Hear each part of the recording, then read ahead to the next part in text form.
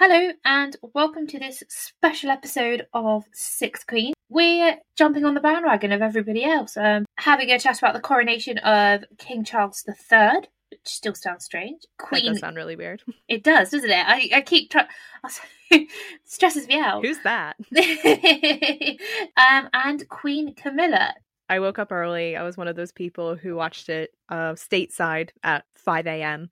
It's definitely something that the majority of us had never experienced before. And for people like us who have only really ever experienced it through studying the history of it, particularly like the medieval and early modern ceremonies, I think it was a chance to see all of those things that we know so well from reading about them. Kind of see it all come to life because you can imagine it. And then you're like, oh, that's that part and that's that part and that's how that looks.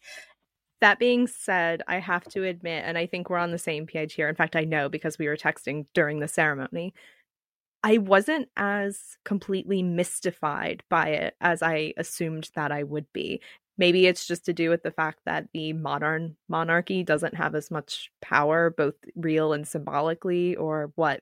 It's interesting. I think I was definitely captivated by it from, an intellectual standpoint. I think it was quite hard here not to get swept up into a coronation further, whether that was just, because you got a bank holiday or a public holiday, or, because you were doing things or going to I went to coronation barbecue. But then, like you said, when you take a step back, I don't know about you, but for me, we don't have that same emotional attachment to them as we do to our six queens. I guess it's a good point. I definitely do not have any emotional attachment to the modern day royal family.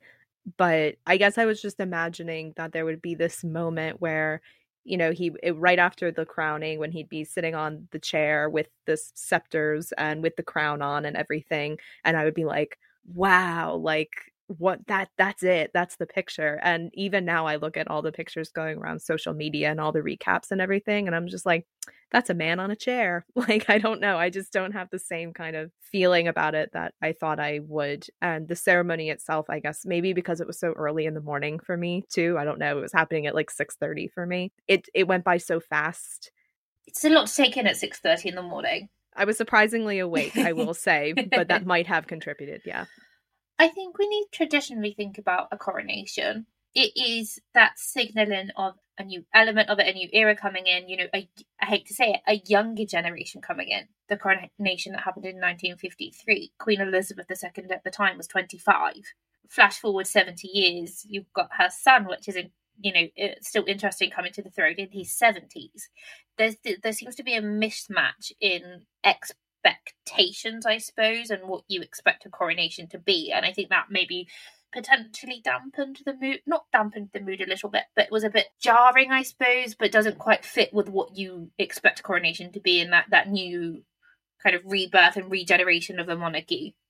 Like you've been saying, I think our big problem is that we are so well acquainted with how it would have looked for all of our monarchs and queens in the 16th century that I think we are a little bit let down just because we know the height of what it could be. And not to say that we wanted that in the 21st century, because that would be utterly ridiculous. But I think we had this image in our mind and then it didn't get there and we were disappointed, even if we understood.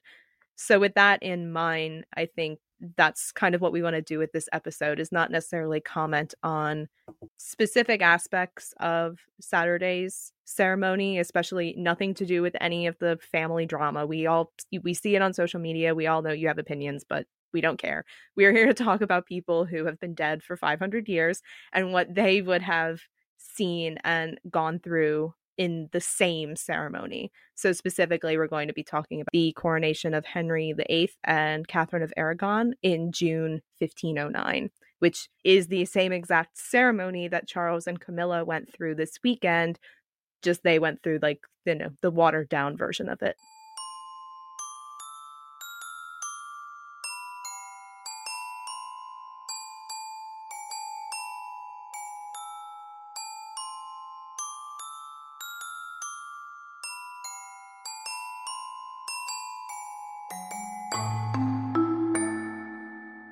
I'm Kate. I'm Callie. We're two friends who met in an early modern history MA. Welcome to the Sixth Queens podcast. where queenship reigns supreme.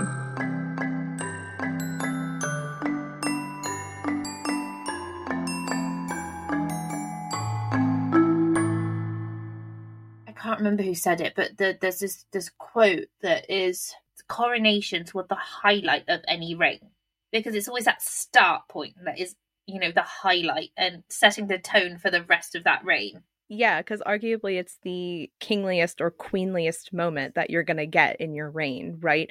The monarchs of the medieval and early modern period don't wear their crowns that often. So this is a chance to wear your crown and the full regalia. You are undergoing a very religious and ceremonial role. It's a chance to be seen by the people of London. So you're going through all these processions.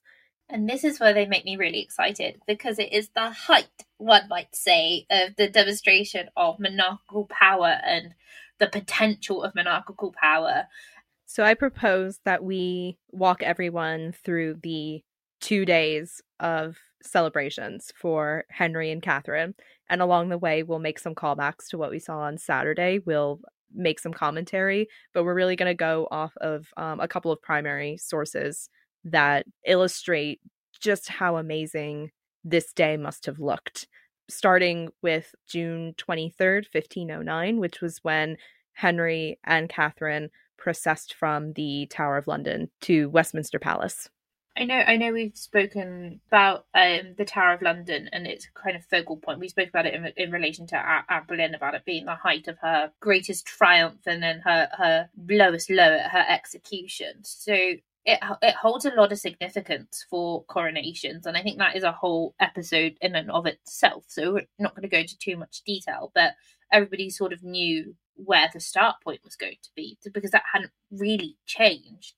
Yeah, it was a medieval tradition that I'm actually not sure where it started, which is bad considering we did all this research for this episode. But it's a medieval tradition that then carried through, that the monarch spent the night in the Tower of London to show that they were in their seat of power, because London is the largest city in their kingdom. So we're here, we're claiming this. And then from the Tower, they would then process to Westminster, which is where all the main festivities were. So one of the big highlights of medieval and especially early modern coronations, like if the Tudors really leaned into it, is the procession from the Tower to Westminster. And it becomes such a hugely politically significant moment because of the entire ceremonies. This is the most public that you're going to get. This is a chance for everybody in London to come along and stand on the route and get a glimpse of the king and queen. However, it was a lot bigger than what we saw on Saturday. In Henry and Catherine's case, you would have been greeted by all of the officials of the city of London. There would have been people lining the route who have been plied with alcohol, because one of the big draws was that fountains ran with free wine and free beverages for everybody. So everyone would have been feeling really great. And decor, too. In Henry and Catherine's case, the chronicler Edward Hall writes that all of these storefronts were decorated with tapestries of cloth of gold. So the whole way is just decked out. Whereas now we have, the Union flag flying everywhere and all these banners and bunting and everything. Then it was like literal gold. I feel like I was done a disservice on Saturday. I did not get my fountains of wine.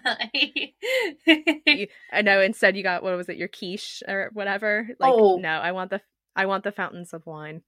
The other amazing thing about these processions is that it's not just a parade, that there are actually some chances for interaction. So not only you as a citizen of London can yell things like, God save the king or whatever you want, but there are these like tableaus, these like little plays that are going on at different stages on the route of the procession.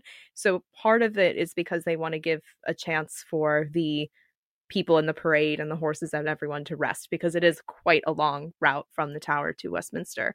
But the other part of it is that it's like a way to show the king and the queen your loyalty and your political ambitions for them. So the aldermen of London, for example, might stage a tableau so that Catherine would be like, oh, wow, like they really like me and they really want to support me. And these were little chances for you as a commoner to see politics on display. And in a weird way, it's making that the monarchy accessible. Like you say, it's politics on display, and it's politics, in real time, and making it in a way that everybody can engage with it. So it's not just kind of high politics at this point. To not only see the monarch, but to be seen by the monarch. Yeah, if you're ever going to get a chance to gauge public opinion about your rule, then this is kind of it. This is the time.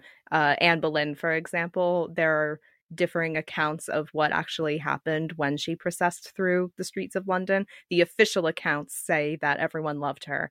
The more critical people, like the Imperial Ambassador Chapuis, said that people were booing her and they were making fun of the Henry and Anne's initials, the entwined HAs, and they were going, they were saying, ha, ha, ha, ha, and they were mocking her. So we don't know exactly what's true, but the point is that this was a chance for the public to raise their opinions if they had them at all. Fortunately, Henry was pretty well liked at the beginning of his reign. I mean, granted, we're only a few weeks into his reign here, so people don't know yet. But like you were saying earlier, the coronation is so associated with new beginnings and new life. And Henry is young. He is 18 years old, and Catherine is 23. So you have these two young people who represent the hope for a new era and, a new start for your country. People were really taken with that image and they responded really well to it. More that I think what we need to kind of bear in mind at this point as well is that people's readiness for that continuation of the same monarchy or the same family and have that continuity of stability. And like you said, the kind of the welcoming of the new youthful people. Edward Hall, the chronicler, is kind of notorious for saying very, very, very nice things about Henry. He's very enamored of Henry. So I'm going to leave it to your imagination about what he writes about how glorious Henry looks on this day as they're processing to Westminster. But I want to focus on what he says about Catherine. So he describes the procession of all of the nobles walking through, and these are the people who are walking the route. They're stopping to view all these tableaus. They're being greeted by the Lord Mayor of London and all the aldermen and the guildsmen and everybody. And Henry has like a little entourage that goes first. So it's Henry riding a horse and then all the people surrounding him. Interestingly, at the beginning of the procession, you have a handful of men who have just been knighted. They have just been inducted into the Order of the Bath. And one of them is Thomas Boleyn, now Sir Thomas Boleyn, who will become famous later. Following the king's little retinue is Catherine, because she's just as part of this as Henry, and she is looking very beautiful. She's decked out in cloth of gold, and Edward Hall is very taken with her. So first he writes that she is, quote, sitting in her litter borne by two white palfreys, the litter covered and richly apparelled. So she's not riding a horse like Henry is. She's in this, this litter. But then around her, you have all these knights on horseback. And then her ladies are either on horseback or riding in, quote, chariots around her. As for what she's wearing, he writes that, quote, her person was apparelled in white satin embroidered, her hair hanging down to her back, of a very great length, beautiful and goodly to behold, and on her head a coronet set with many rich and orient stones. This is something to look at. This is, like we said, she's young and she's beautiful and she's inspiring this loyalty in her subjects right off the bat. I mean, you can't get a much more glowing report from someone than that, really. Reading something like that, you can't help but get excited. It creates a very strong, powerful imagery in your mind. And she's right there, too. Like, the other thing that stands out to me here is, like you were talking about earlier, the accessibility. And I know, granted, in the 21st century, there are security issues, and I know that. But I think there is a big difference when the king and queen are behind the wall of a coach. And even as glorious as the coach is with all its, its gilding and everything, they're still behind a window. And it's like I've been looking at cell phone pictures of the event all weekend, and you have to aim correctly or else there'll be a glare and you won't actually get to see the face of the person, even though they're right there. Whereas Catherine is in the open here, right? And you have this giant parade in front of you, and she's there at the center of it. She's probably waving and smiling down at everyone with her hair loose. It's much more of a lasting image to me than anything that we saw on Saturday. Yeah, I think, well, because then at that point with even with Saturday, you're relying on props almost of monarchy and trying to emulate that power and prestige. Another interesting comparison, I saw a lot of people kind of bemoan the fact that Saturday for you all in England and southern England was a very rainy day. So I thought it was interesting when I came across a mention of the fact that while in the procession from the Tower to Westminster, the parade of Henry and Catherine was actually interrupted by a brief rain shower. It was very brief, and they just kind of paused for a moment and they got the king and queen under cover. But there was rain on that day, just in case you feel like we missed anything. It wouldn't be a British occasion if there wasn't rain. I think the other interesting thing, too, about the procession is that we talked about this a little bit on our previous episode where we talked about marriages and the marriage ceremonies of 5 of our queens who married Henry in these very private and, one might say, intimate ceremonies that didn't have like public festivals attached to them. The wedding of Henry and Catherine of Aragon was only a week, maybe 2, before all of this is happening. And there was so much drama attached to their courtship. I think that it made sense for them to have that private, intimate ceremony together and just have a chance to be together as a new couple. But then the procession especially, is the chance for them to show themselves to their new kingdom. And the impression really went well. And I mean, I know we're reading accounts from people who have a reason to kind of flatter Henry especially, but the other person who was recounting the day was Thomas More, who wrote a poem dedicated to Henry and Catherine, commemorating their special day. And he is so enamored by Catherine. He actually makes reference to the fact that they're a newlywed couple and how glad England is that Henry chose to marry Catherine. One of my favorite quotes was, "This lady prince, vowed to you for many years, through a long time of waiting, remained alone for love of you." And now it's like her triumphant moment of like, now the people are seeing me and I am your wife now, and we're all where we should be. He kind of just justifies it. It's been worth the wait, and it's kind of been worth it's been a long time getting here. That now look what's happened, and it's all coming together for you. It just took a bit longer than anticipated. Yeah, Thomas More was just as excited for this day as Edward Hall was, because he also writes in this poem, "If ever there was a day, England, if ever there was a time for you to give thanks to those above, this is that happy day."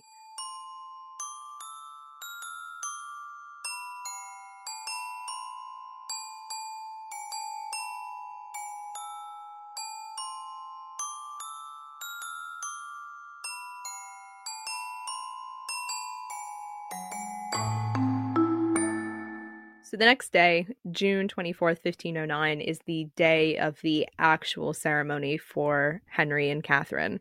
They stay the night after the procession in Westminster Palace, which is where like the Houses of Parliament are today. And then from there, they walk the lengthy walk across the street to go be crowned inside the Abbey.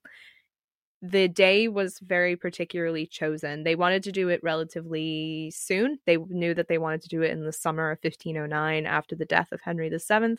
But June 24th is Midsummer Day, and it's a day associated with, again, themes of like rebirth and, picture the world is green and lovely and it's the height of summer. And that's really the kind of messaging that we want to get across here, is that Henry and Catherine are England's summer. Symbolism is a really important thing in the Tudor court and in the Tudor period. So it's not an accident. Lucky for them too that it happened to happen on a Sunday, because usually as a ceremony. It is a religious service, so they want it to take place on the holiest day of the week, which is Sunday. Another major difference from what happened over the weekend. We don't actually know a ton about what specifically happened once Henry and Catherine got inside the abbey. There's not a ton of documentation about what it would have looked like for them specifically. That being said, probably the reason for that is because medieval and early modern coronations, and to some extent everything thereafter, follows a very specific order of ceremonies. These were transcribed eventually in the 14th century during the reign of Richard II, and they're in a book very handily known as Liber Regalis, or the Royal Book. And in this book, they have really, really, really specific instructions about what a royal coronation should look like, and in all versions, so a king being crowned alone, a king and queen being crowned together, a queen consort being crowned by herself. Not a queen being crowned by herself, because that hasn't happened yet, but you get the gist. The details, though, are insane. Like, it's not just a order of ceremonies that you might see when you attend an event and you get like the little brochure at the beginning, right? The program. This is down to like what everyone should be wearing, how high the dais should be in Westminster Abbey, how much shorter the Queen's throne should be from the King's. Like, it is insanely detailed. And in that way, we can see what Catherine and Henry would have been going through, because it's so detailed that it leaves nothing to the imagination whatsoever. Because everything around the monarch has to look intentional. Even down to the way that the ceremony is ordered. That is a reflection of the order of the country, I suppose, and kind of what they can expect from that monarch.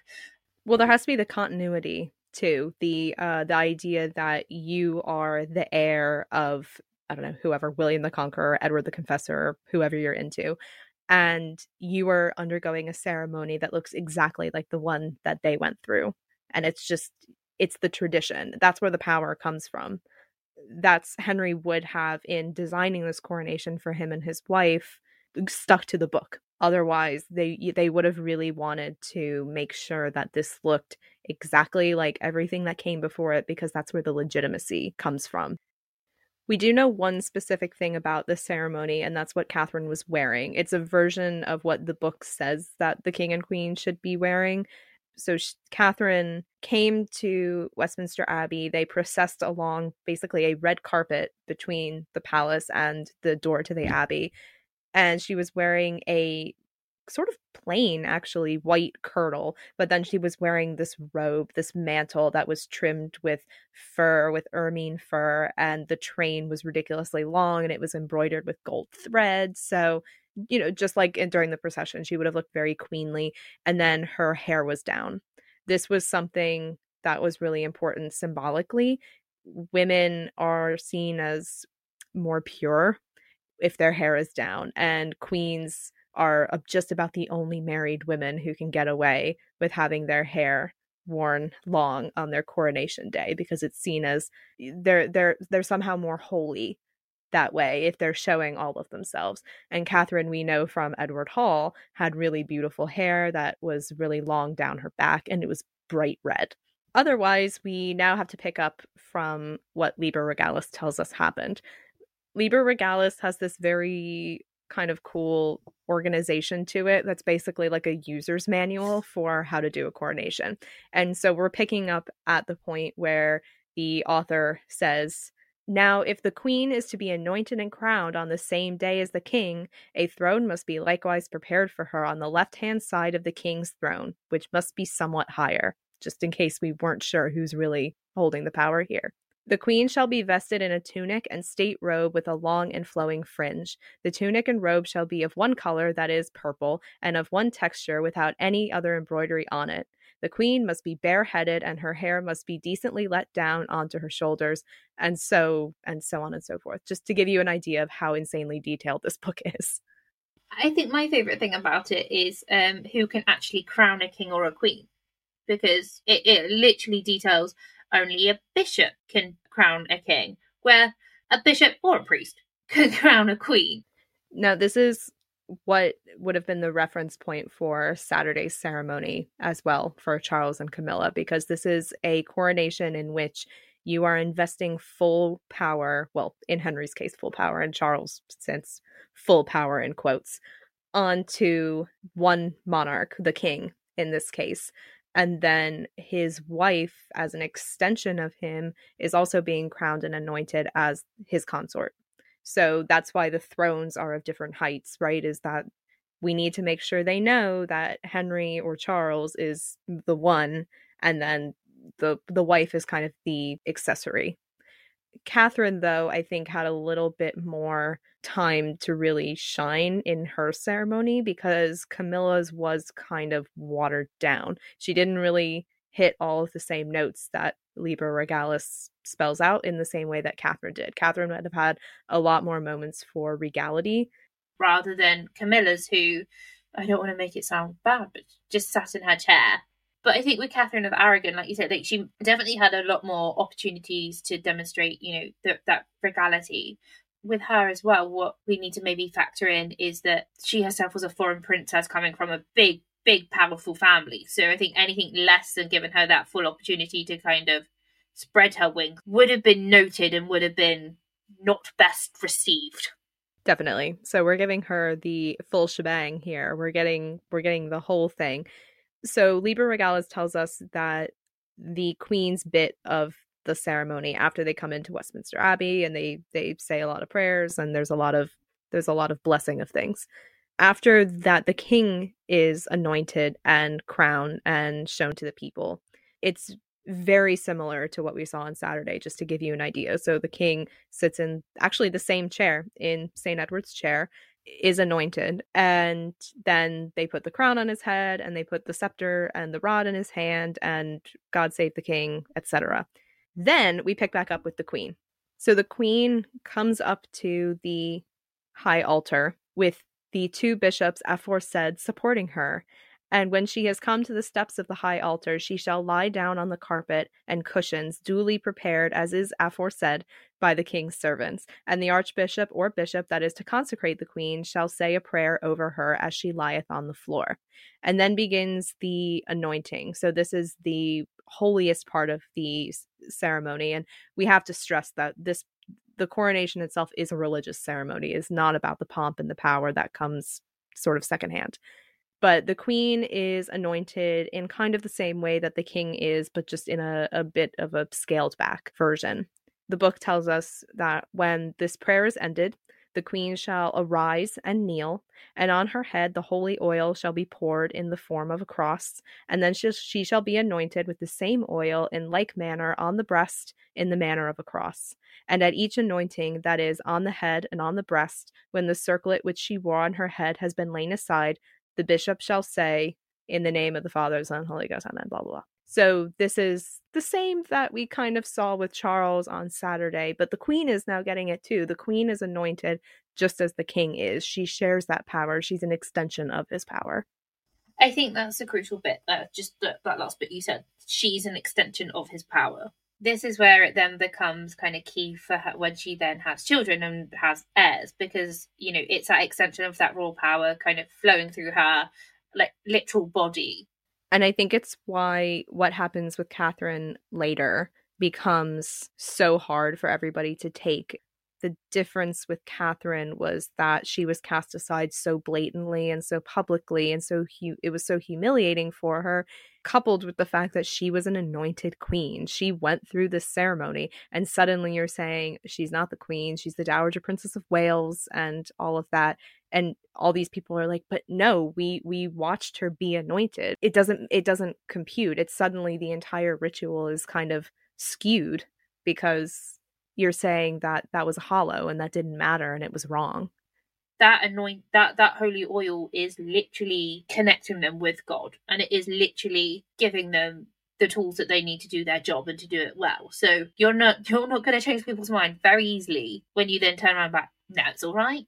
Doesn't matter. And you're not going to tell Catherine that wasn't real, because she was the one who was having to go through this ceremony that, yeah, maybe we think it's a little bit ridiculous now because it's just, you're having oil smeared on you. But for her, as a deeply religious person who 100% bought into all of this, she felt the weight of it, of this moment where this is all coming together and God has chosen me and I'm fulfilling my destiny that God has planned for me. Well, because I think it's not just, an emotion that you're asking them to kind of disregard, and that feeling of betrayal or whatever. You're literally asking them to go against their conscience and say that you both stood before God and now it doesn't matter. Okay, well, if that doesn't matter, I don't know what does. With the more religious part of the ceremony done, now we head into the showy bit of the ceremony, which is the jewels and the regalia. So, first of all, Catherine would have received a coronation ring. And this is kind of a wedding ring of sorts. Henry would have received one too.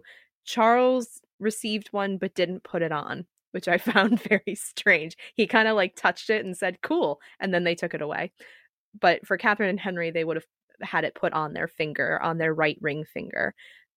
It was interesting reading, a new book came out last year by Nicola Tallis, which is about the jewels owned by queens of England in the late medieval and then the early modern period. And she writes that coronation rings she's found are mostly ruby, but that these were actually custom made. So Catherine would have received a coronation ring that was specifically made for her, and that was something that she could hold on to as a personal symbol of the day, which I thought was interesting because so much of the other stuff, like the crown jewels and everything, are borrowed and they're handed down from one queen to another. But this was something that she wouldn't have had to get rid of later. This was all hers. And that's the nice thing about it too, because it's a bizarrely intimate personal object, and even having that ring placed on her finger, I'd imagine would feel quite personal and private in such a big day. The ring is a symbol of Catherine's marriage to the country, basically. She would have had a wedding ring from Henry, obviously, but Henry too wore a ring to show commitment to the country. They are bound to the country now. And for Catherine, I think this must have been a particularly significant moment because unlike Henry, she's married into this country. This is not her native country. So it's just another way for her to show her devotion to her new country. Well, I guess not new because she'd been there for so long, as the Dowager Princess of Wales. But she's a foreign princess. She still has some ties to Spain in, her the symbols that surround her and her interests, her cultural interests. But this is really a symbol of, I'm with you guys now. I'm English. I'm the Queen of England. Up next is the big moment, the crowning. Just as we saw on Saturday, this is like kind of the one thing that Camilla did actually get in all of this, was that they did put a crown on her head. Although we both were talking about this, it bothered the hell out of us that she kept like adjusting it and trying to fix her hair and everything. Yep, wrong time. Wrong time. Sorry. We can all see you, honey. But it's okay, because the significance of it was that she is being crowned, and it's the moment of the crown hits your head and you're like, oh man, this is it. I'm the queen now. Catherine had a similar moment, although she was not crowned with the same crown. Catherine was probably crowned with a crown known as Queen Edith's crown. This is something that comes from Nicola Tallis, just based on her own research with specific crowns that are used and found in the crown jewel inventories. But she says that Queen Edith's crown was, quote, silver gilt enriched with garnets, 4 pearls, sapphires, and some old stones. So probably stones borrowed from other pieces of jewelry. And it's named after Queen Edith of Essex, who was the wife of Edward the Confessor, and interestingly was one of the first and only very old medieval queens to have her own coronation and to be crowned with her husband. Not the one that Edith would have worn. This was probably a 14th or 15th century creation, but named for her in the way that the monarch's crown is named for St. Edward the Confessor. I know I've already said this today, so I do apologise, but just in case you missed it, it is that physical representation of the monarchy and everything that it stands for. But I think what is most important as well, for every time that Catherine then puts that on her head, she's reminded of her duty and reminded of the history and the weight that carries. And if you're not feeling the weight of it, then you're probably doing something wrong. Yeah, Queen Edith's crown is part of the coronation regalia in the same way that St. Edward's crown is. So the crown that we saw Charles wear on Saturday is the sort of late early modern version of it. A lot of the crown jewels were taken apart after the English Civil War, and so when the Restoration happened, King Charles II kind of had to scramble to make new stuff or find old stuff for his coronation. So the one that we saw Charles wearing is that version from the 1660s. The St. Edward's crown that Henry wore probably looked very similar to it, but it wasn't the same. And in the same way, the match for it, the companion of it, was Queen Edith's crown, which is what Catherine got. So sitting in not the same coronation chair, but in a different chair, being crowned, she's got the anointing, she's got the crown. Now she's gonna get a scepter and a rod. See, we saw these, I think Camilla on Saturday didn't hold them, but she again touched them. Catherine would have held hers. So the first one that would have been placed in her hand was a gold scepter topped with a dove. And this is a symbol of her power. It's a symbol of her command as queen, because even if she is sharing power with the king and she's lesser than the king, she still does have right and might and power. But I think the interesting thing is that it's topped with a dove, and so is the rod that she gets next, which is a symbol of justice. Because the queen, as a woman, has a gentler influence than that of the king, which is represented by the dove on both items. It's another reminder of her position and what she's there to do. And it is to like you said, to champion justice and to champion, upholding the law, but not to enforce the law. Yeah, that's a great way to put it. It's like you're there for the you're there for the soft power. Like that's really what we see the queen consorts, they take on that role of if, like, let's say Henry's in a particularly bad mood, but you really need something to get through, you might go to the queen first and ask her, and she might find the way to like kind of slip it in and get it through to the king and kind of soften his outlook on it, maybe while he's in a rage because there's just so much testosterone he can't. So I think the dove being a symbol of that and it being incorporated into the coronation regalia says so much about what they expected her role to be. So this all being done, now you can like close your eyes and picture Catherine, this 23-year-old with long red hair. She's got a crown on, she's been anointed, she's holding these a scepter and a rod, these two things. And now she's sitting there beside Henry as the queen. She's going to genuflect to the altar a little bit more. They're going to say a couple more prayers over her to bless her. And then the big moment comes, just another instance where we're stressing Catherine's sort of lack of power as compared to her husband. She'll approach Henry, who's sitting on a throne and, crowned with scepters, and she'll bow to him before she takes a seat next to him on that slightly shorter throne. So now they're sitting together and you really get the sort of image of majesty of these two young people with all this crap on them, and they're the king and queen of England, and that's the ceremony. I think when you see something like Saturday's coronation and you maybe don't necessarily have that intimate knowledge, I suppose, of what a coronation is and what it represents, I suppose, like I say, out of context, it all looks a bit weird and a bit pointless. Do I think it makes complete sense? That is a question for a different day. But the more you know about it, I think the more you can kind of get involved with it and kind of pull it apart a bit more, which made it Saturday so much more fun.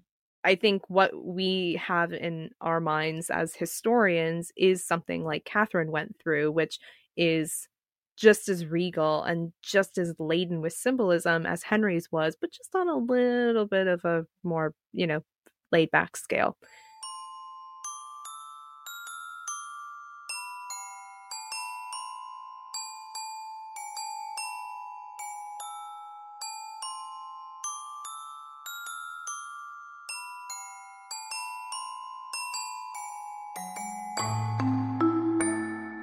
I think really the main thing about this episode and what I think we both wanted to get out of it was just to kind of highlight that, yes, last Saturday there was definitely, couldn't escape the tradition that happened there. And it was very grand by 21st century standard.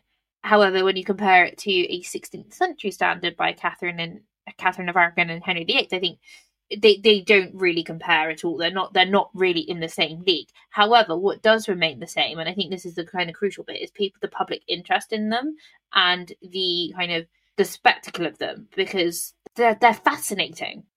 I went into this definitely expecting a ceremony in line with what I've read about historically. And this is something that I've researched a lot. So I was really in my head with like expecting all of these things.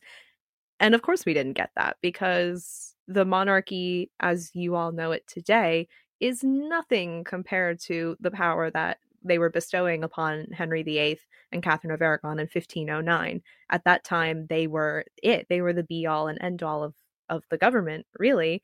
Whereas, really, all Charles has now is the spectacle. So I think the moment I was waiting for of that magic, like, oh, wow, look at them, it has to do with the amount of power attached to the ceremony. And in Catherine and Henry's case, there was a lot of power attached to the ceremony, whether, political or religious, it was there. Whereas I think Charles and Camilla's really was just about the cultural continuity and the tradition and the television show aspect of it, of trying to give you all something to look at and celebrate. We've seen if they don't keep up, they get left behind and bad things can happen. So it makes sense, I think, that it's adapted. But like you said, like that, when we said it at the start, like our historical expectations are different. I think the coolest thing was seeing all the historical artifacts in action, because so far we had only seen them kind of separately as museum pieces. Like, we've both been to Westminster Abbey to see the chair and the place where the coronation happens, and in the cathedral itself, the abbey itself, and then the crown jewels and the tower. We've seen them all separately, and we've kind of imagined what it would look like, but now seeing all these artifacts actually being used as opposed to just sitting in a museum, it's very rare to see historical artifacts continue to have history attached to them. That was really cool, and to me that was the thing to get up for. So yeah, we're glad that we didn't let this moment pass, that we did something to commemorate it, because it is a special moment. Despite what we think of it, it is something that we're going to remember. Otherwise, we will see you probably later in the summer. We are currently planning out series 4, which is about motherhood, and those episodes will be coming to you later in the summer. We haven't chosen a date yet, but we will keep you updated. We'll see you then.